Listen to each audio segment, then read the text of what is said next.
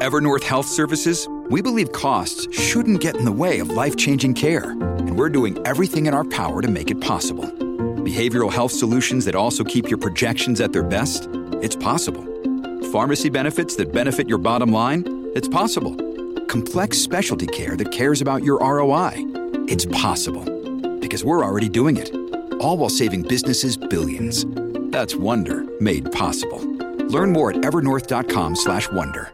With threats to our nation waiting around every corner, adaptability is more important than ever. When conditions change without notice, quick strategic thinking is crucial. And with obstacles consistently impending, determination is essential in overcoming them. It's this willingness, decisiveness, and resilience that sets Marines apart. With our fighting spirit, we don't just fight battles, we win them. Marines are the constant our nation counts on to fight the unknown. And through adaptable problem solving, we do just that. Learn more at marines.com. When you need mealtime inspiration, it's worth shopping Kroger, where you'll find over 30,000 mouth-watering choices that excite your inner foodie. And no matter what tasty choice you make, you'll enjoy our everyday low prices, plus extra ways to save, like digital coupons worth over $600 each week. You can also save up to $1 off per gallon at the pump with fuel points. More savings and more inspiring flavors make shopping Kroger worth it every time. Kroger, fresh for everyone. Fuel restrictions apply. Jewelry isn't a gift you give just once. It's a way to remind your loved one of a beautiful moment every time they see it. Blue Nile can help you find the gift that says how you feel and says it beautifully, with expert guidance and a wide assortment of jewelry of the highest quality at the best price. Go to BlueNile.com and experience the convenience of shopping Blue Nile, the original online jeweler since 1999. That's BlueNile.com to find the perfect jewelry gift for any occasion. BlueNile.com.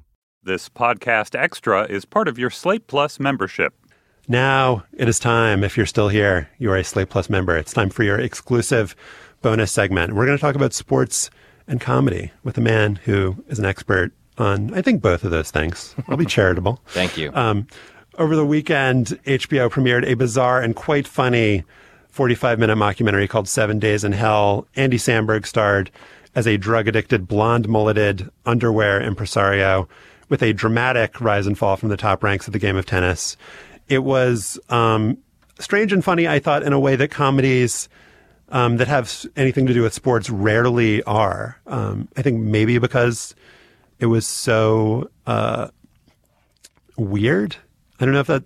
I'm having a hard time putting my finger on it, so perhaps the comedy/Andy Samberg expert can explain to me what was different about this episode. I think it, sports is a little bit tricky for comedy because you are always aiming at some level to entertain as many people as you can. And if you're not a sports fan, you're probably not going to watch this. Now, that calculus changes a little when Andy does stuff because Andy has a lot of different fans in a lot of different arenas. He's got fans who came to him for his music or his Lonely Island videos that he does with his comedy partners, Jorma Taccone and Akiva. And he's also got SNL fans, and he's got hopefully Brooklyn Nine-Nine fans. He's got a lot of fans from a lot of different places, so doing something like this makes more sense. But really what it comes down to is he thought this idea was funny, and he wrote it, this guy named Murray Miller wrote it, who's a longtime friend of his, who's a hilarious guy. And in this case, I think that because it has a real-life precedent, right? It's the Eisner Mahut match from Wimbledon in 2010. Did I pronounce Mahut right? Is that how you say it? I think you didn't pronounce Isner right. Isner? You pronounced Mahut right. I got Mahut and Blue Isner. All right, Isner Mahut. It's for the precedent is the Isner Mahut match from Wimbledon, and that was a story that kind of transcended sports. It captured people's imagination. People who didn't care at all about tennis can understand whatever it was, 70-68 or whatever the final was, the final set.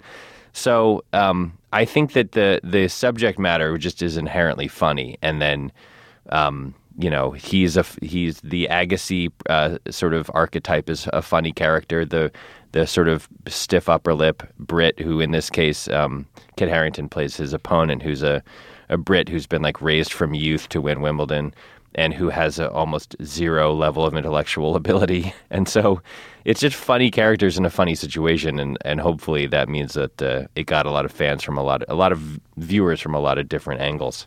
And I think it also tried to do the later Christopher Guest thing, more post Spinal Tap, Best in Show, where you try to be true to the form more than going for punchlines. There are gags, but if you said I watched it and laughed out loud a couple times, but enjoyed it the whole time, that's the effect it wants. It doesn't want to do anything to break with the documentary form it's mocking, and also we need to lose the phrase mockumentary. Yeah, I would certainly agree with that, that we need to lose that phrase mockumentary. But yeah, that's a good point. It's a very loving tribute to HBO. Sports documentaries to the sort of real sports model. It nails all of those beats really well. It has, appearances by John McEnroe and Serena Williams and Jim Lampley sort of playing a bizarre version of himself. The running joke with Lampley, which really made me laugh, is that he hates tennis. It's like a completely out of nowhere thing about Jim Lampley. It just keeps talking about how much he hates tennis. So it had a like very recognizable sort of precedent, which made it a lot more fun to watch than if it were just sort of willy-nilly mockumentary. So on Parks and Rec, you had a lot of athlete guest stars. Roy Hibbert, Detlef Schrempf are kind of two of the more notable ones. But the premises weren't like, highly like sports-based, like super specific knowledge required. So what was your thinking in just putting an athlete in a scenario? Like, why would you even think to do that in the first place? Mostly because I love sports. But honestly, the self-indulgence. Yeah, it's a little bit self-indulgent. But the story behind Hibbert is great. And it's that I was in the writers' room. We just finished a season of the show, and we were sort of cleaning up some of the end of the season. And my assistant came in and said, "There's a guy on the phone named David Falk." Mm-hmm. And I was like, this is a strange coincidence that there's another person in the world who's calling me whose name is David Falk. So I went in and they said, "Hi, Mike. My name is David Falk. I'm a sports agent." And I said, "Yes, I know who you are. You're Michael Jordan's agent. I've heard of you." And does he introduce himself as super agent David Falk? I wish he did. That would be great.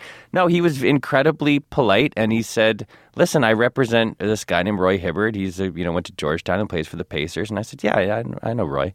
He's a professional basketball player." And he said, "Listen, he loves your show, and and the show's set in Indiana, and he plays for the Pacers, and he wants to know about like being on your show. Can I put him in touch with you?" And I said, "Absolutely." And so I got on the phone maybe the next day with Falk and Roy Hibbert, and he said, "I love the show. I think it's really funny. I love Aziz Ansari. I love Amy Poehler. I want to be on the show." And I said, "Listen, we just finished shooting this season, but yes, I can personally guarantee you that I will figure out a way to get you, Roy Hibbert, 7 foot tall, 7 foot 2 inch tall, whatever you are, basketball player on my TV show. That's a no-brainer. That's hilarious, especially since you play for the Pacers." So that's how it happened. And then we just kept coming up with different ways to use him and get him involved. And then Detlef Schrempf had been on the show earlier because we had needed a sort of celebrity for an episode Amy Poehler wrote called The Telethon, and we needed someone to come. And Detlef Schrempf has long been a favorite of mine, as any NBA fan from that era would say. Probably a favorite player, both because of his name and because of his abilities. And he played for the Pacers too, so we called him, and he was like, "Yeah, sounds good." Like, his kid played for UCLA, and he came down to LA all the time, and it was like sometimes these things just sort of happen. And in both of those cases, that was the way it unfolded. Was it just sort of like, "Oh yeah, that sounds good," and then it happened. The other kind of great sports moment for those of us who loved Fire Joe Morgan was the law firm of F. Ward, Dips, Windshares, Grit, Babbitt, Pacoda, Vorp, and Eckstein. Did anyone else on the staff or any of the actors have any idea what that was referring to? Well, the other two main players, in fact, the other three main writers of Fire Joe Morgan, Dave King, Alan Yang, and Matt Murray, were all writers on Parks and Rec by that point. So yes, those three guys. In fact, that really was Matt Murray's joke. I love crazy law firm names. I love it when Monty Python does it. Mouse, Bat, Follicle, Goose, Creature, Ampazone, Spawn, Wap, Caplet, Loose Liver, Vendetta, and Prang. It was one. Thank you. Was one law firm. Actually, that's an advertising firm. But I love crazy law firms. Like Thomas Pynchon always has crazy law firm names. I love them. And at some point, that train started leaving the station, and Matt Murray was the one who came up with four dips, wind chairs. He came up with Babbitt, Pacoda, Vorp, and Eckstein. That was his thing, and then we added 4 more of them when there was apparently a merger. Yeah, but that was a joke for about 100 people, and jokes for 100 people are great when they don't interfere with the rest of the show. Like, as long as it's not like you're not taking it's not a huge distraction. You know, the camera focused on the name of that law firm for about 1 second before it panned off to the action. And if you don't know what those words mean, which is 99.9% of the people watching, you just think it's a law firm and you move on with your life and it doesn't affect you. But if you do know what those words mean, you go crazy and you tweet, and that's what happened. And it was very fun to watch people react to that after it aired. As an NPR guy, I liked your Michael Silverblatt-esque public radio host, and that's a deep dive. Yeah. And his playing of the Icelandic lesbian art collective. They're terrible, I know, but they are lesbians. They are lesbians, yeah. Well, that was Dan Castellaneta. You know, we asked from The Simpsons, we asked him to do it, and he said, I think I want to do it as Michael Silverblatt. And I was like, you're Dan Castellaneta. You can do whatever you want. So, you can take a KCRW show with 12,000 listeners and just blow it up? Sure. Yeah, why not? Well, that one definitely went over my head. Oh, really? Yeah. So I'm glad to have it explained. Yeah. I also wanted to ask, finally, did you see the David Eckstein response? The video that was made. I did. I'm gonna play that clip now for our listeners. Have you or one of your loved ones been in an accident? Do you not understand the unwritten laws of baseball because no one has written them down? Do you want a lawyer who will answer your page within 48 hours? Well, now you can. Hi, I'm David Eckstein of Babbitt, Pacoda, Vorp, and Eckstein, attorneys at law. Pawnee's premier legal service. A lot of lawyers will throw statistics at you, like how many cases they've won or that they went to law school. Well, I have a number for you. 4. It's the number of chambers in the best law book money can buy. My heart. Not bad. What did you make of that? I loved it. It made me think several things. Number one, if I ever met David Eckstein, I think we'd be friends. Like, that guy's got a great sense of humor.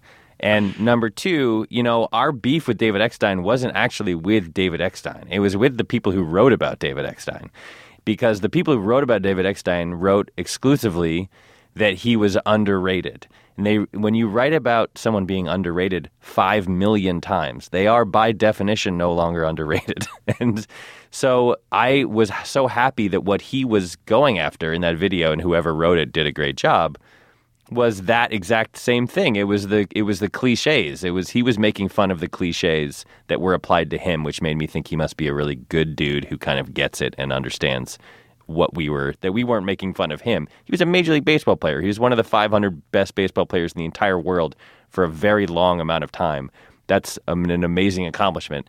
It was really about, you know, it's what we talk about when we talk about baseball. That's what we were going after. Much like Jake Gyllenhaal in Nightcrawler, or Robert Loggia, or David Eckstein on the base paths, I would describe that performance as gritty. All right, Mike Schur, thank you so much for coming on the show, and thank you, Slate Plus members, for being Slate Plus members. We will be back next week. Judy was boring. Hello. Then Judy discovered ChumbaCasino.com. It's my little escape. Now Judy's the life of the party. Oh, baby, mama's bringing home the bacon. Whoa, take it easy, Judy. The Chumba life is for everybody. So go to ChumbaCasino.com and play over 100 casino-style games. Join today and play for free for your chance to redeem some serious prizes. ChumbaCasino.com. No purchase necessary. Void where prohibited by law. 18+ terms and conditions apply. See website for details.